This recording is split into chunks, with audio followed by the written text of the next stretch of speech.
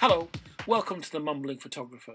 Today's podcast is a discussion with Dr. Katya Hock on the future of photography. I spoke to Katya in the dining room of Hartington Hall, where we were running an MA workshop in photography. Over to Katya. I'm here with Dr. Katya Hock from Nottingham Trent University, and I've asked her to give me a view of how she sees photography now. I think that's a very complex kind of question or kind of point to raise, considering the development with kind of photography and particularly kind of current technology. So I probably would need to ask you sort of what you kind of mean specifically by that. Is it in relation to kind of technical advancement or content, in relation to the art market, or where do you want me to respond to? Because I think kind of photography, and that's part of, I wouldn't say not the problem, but part of the issue is that it's become so wide-ranging.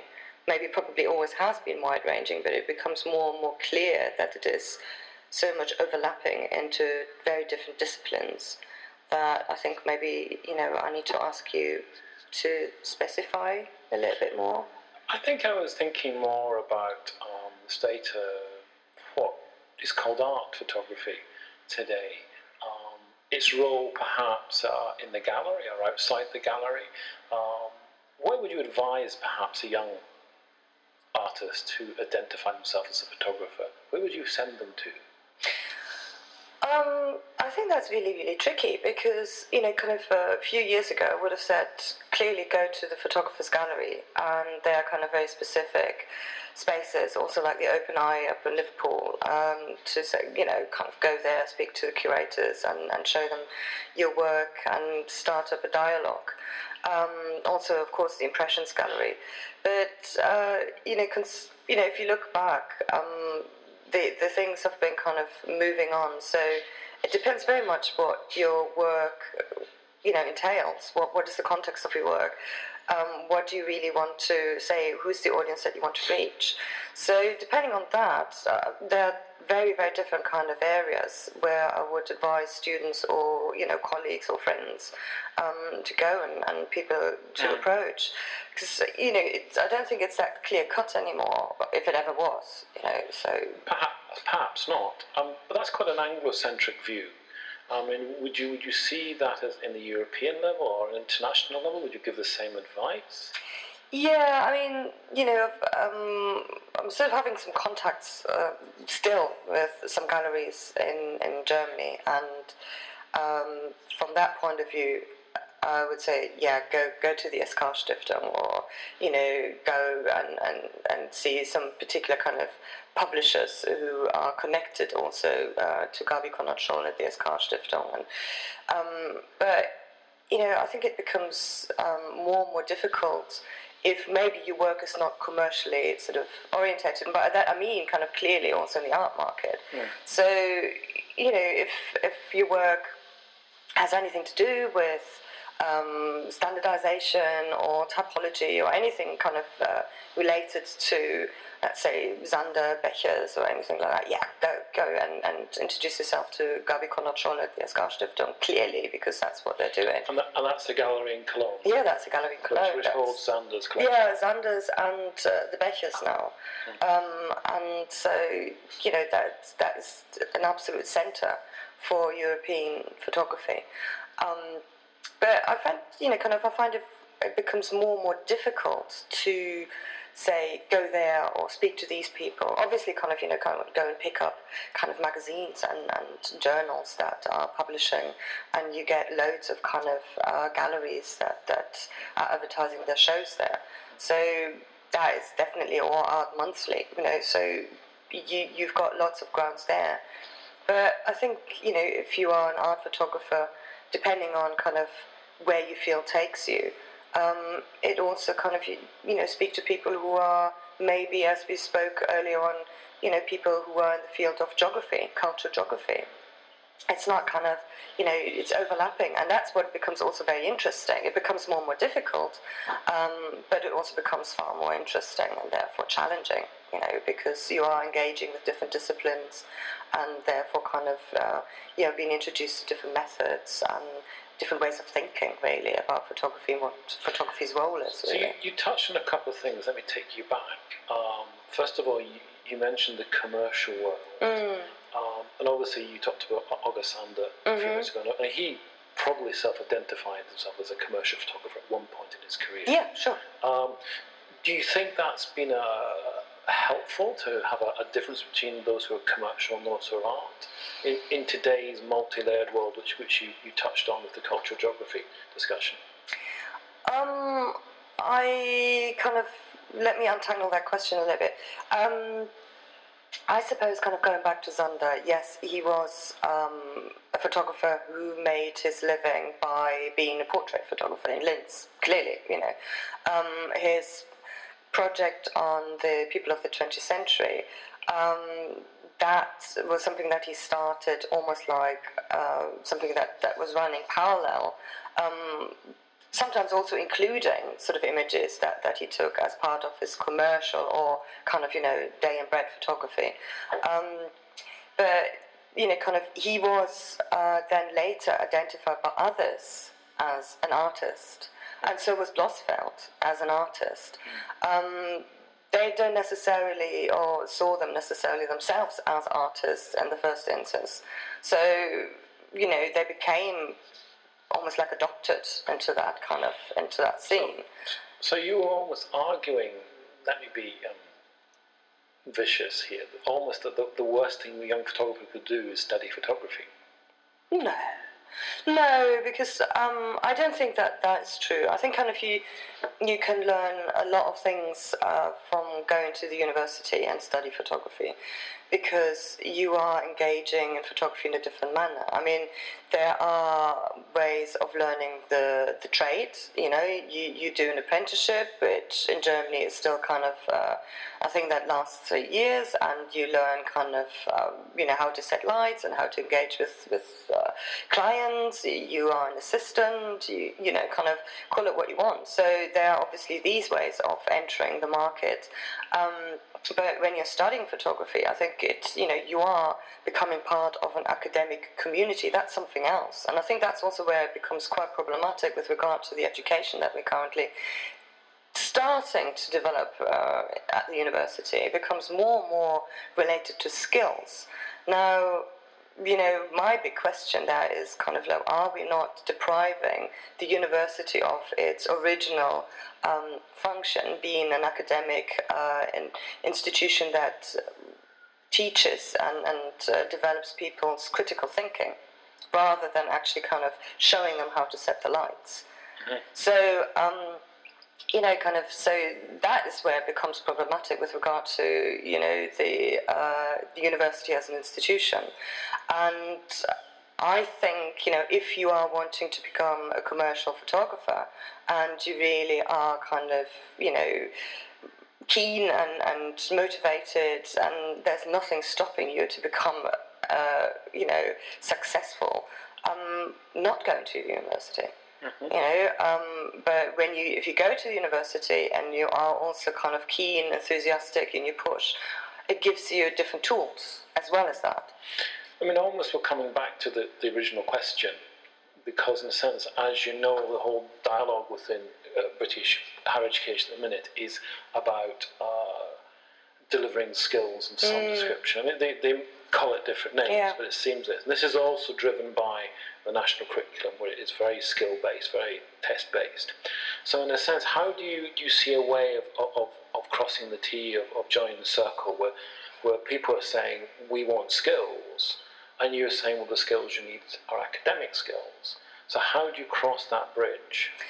Well, I can kind of go back to the experience that I've had when I was a student a long time ago. It's we had a kind of a technical course that we had to pass. We had to sit exams. We had to, produce a portfolio with all the different techniques from 35mm to 4x5, different lightings and all that kind of stuff. So we needed to do the grayscale and everything, and needed to show kind of that we can calculate the extension.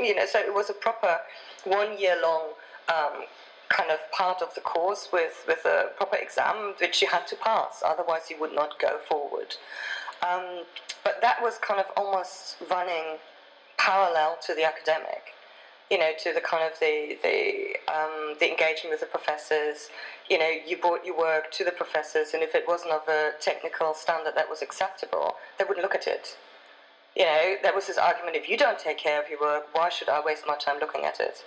And it sounds very harsh, but at the same time, you wanted these people to engage with your work. So you made sure that they were of a certain standard, so that the professor was considering it acceptable. Sounds very arrogant to a certain extent, and maybe very wrong, but, it stopped people producing work one evening before, just kind of, drawing something out of a portfolio that was half folded down and what have you. So it was always very pristine, but you learned how to print, and you knew how to do it. So the skills developed alongside the academic development of your kind of, your thinking, your challenging, your discussing, and you're learning about the context and the rationale of your work. And how long was that course? Well, the course is not kind of similar. It doesn't run kind of 3 years. It's a course that I, for example, took 5 years, but I worked as an assistant alongside. That obviously kind of helped me financially, but also by taking on that assistantship, I worked for a fashion photographer, but as well kind of industrial and architectural photographer. So I had very different inputs. I knew how to set the lights. I knew how to kind of load the dark slides. I knew how to do this, and that helped me enormously. But obviously, it took 5 years. It's a different system, it's kind of, and they have now implemented what they call in Germany the baby BA, which is kind of the 3-year BA, because due to this European system, they are kind of, they're offering the English system, the Bachelors of Arts, but the industry in Germany doesn't take it seriously. So what do they do as well as the bachelor's? This is part of the Bologna Agreement, I presume? Yeah, it's part of the Bologna, yeah, absolutely. So do they do a master's after that now in Germany? You can do a master's, but, kind of, it's very cunning because, for example, Bielefeld or Dortmund, they are offering the BA as well as the traditional route. So people, a lot of people kind of be in conversation with some of the professors there. A lot of the students take up the BA and then change over to the traditional route, because they see that actually the time that you need to develop your practice, it's not enough 3 years. You're getting rushed through, and people obviously also, they're older when they start their studies there. So, you stop school, secondary school, in order to go to university. You are about 19. Then you have national service or kind of do something else, an alternative service. So you're about 20, 21 years old when you start university. So you have a totally different outlook on life, and understanding. Remind me, do you pay for your education in Germany? No, not yet. And let's hope that remains like that, because, you remember when we went to the Photokina and we had this conversation with one of the students from a university in the former eastern part of Germany, where they're paying something like, was it 65 euros a semester, and that included the local bus fare for the semester as well, so public transport. I know, that was rather embarrassing. So you're suggesting we all go to Germany? Yeah. To learn German. Okay. Well, I was asked then by the when we came back, by one of our colleagues, why does Germany not advertise for students, and why do we? So because they don't need to advertise for students, because I've got enough, because they don't want big courses, they're not interested in that. Okay, so we'll obviously agree that the German system's better. It's different. Let's be diplomatic. It's different. Okay, but in a sense, in that German head, that German space, what are they training the photographers for? I would say kind of similar kind of routes to here. I mean, people go on doing MAs, people become artists, people become commercial photographers, whatever that is.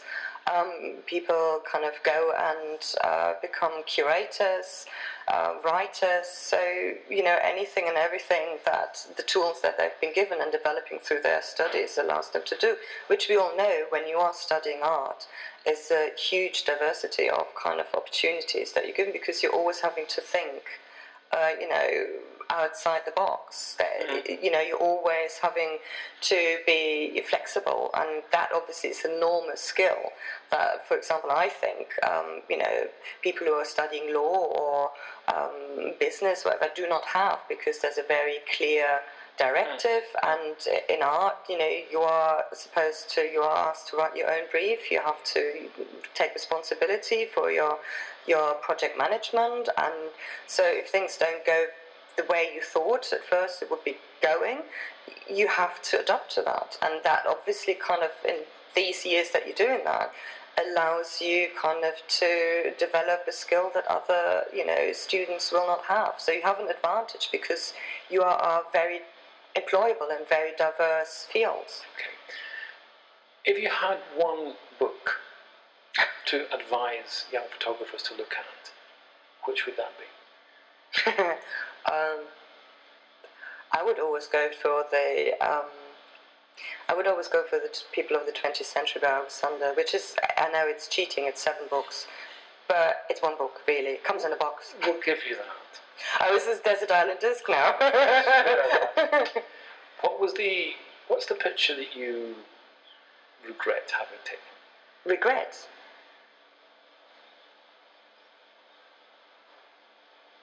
I don't think there are lots of pictures that I regret not having taken. Well then, which one did you feel you should have taken but never did?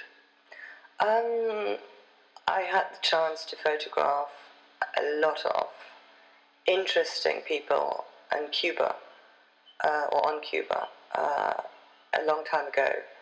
I choose not to photograph these people because I engaged in a dialogue conversation with them, which in another way kind of still kind of sticks with me and is in the back of my mind.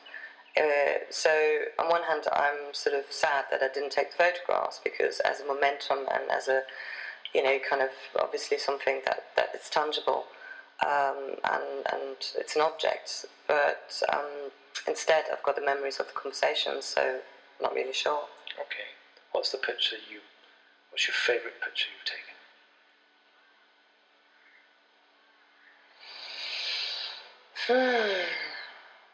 Gosh, that's a difficult one. I think, having spoken about that recently actually, I think it's a photograph of a 60-something old lady. It's part of my final work in Germany of my diploma, and I did a project where I asked people who didn't know me to come into a studio space for about an hour and a half, and they knew that there was a task, but they didn't know what the task was, and I asked them to strip off, apart from one piece of clothing. There were kind of alternatives available, so a big cloak or kind of piece of material, beautiful to drape yourself in, but this lady actually kind of stripped off, apart from her bra, because she had her breast removed due to breast cancer, but she held her belly very tenderly, and she said that she is kind of very proud of this belly because she had 2 sets of twins. And that photograph sort of, just the experience of photographing this woman, meeting this woman, was just fantastic, and the enjoyment that she took when she actually saw the photograph finally then in the exhibition. I had 12 of the 98 people.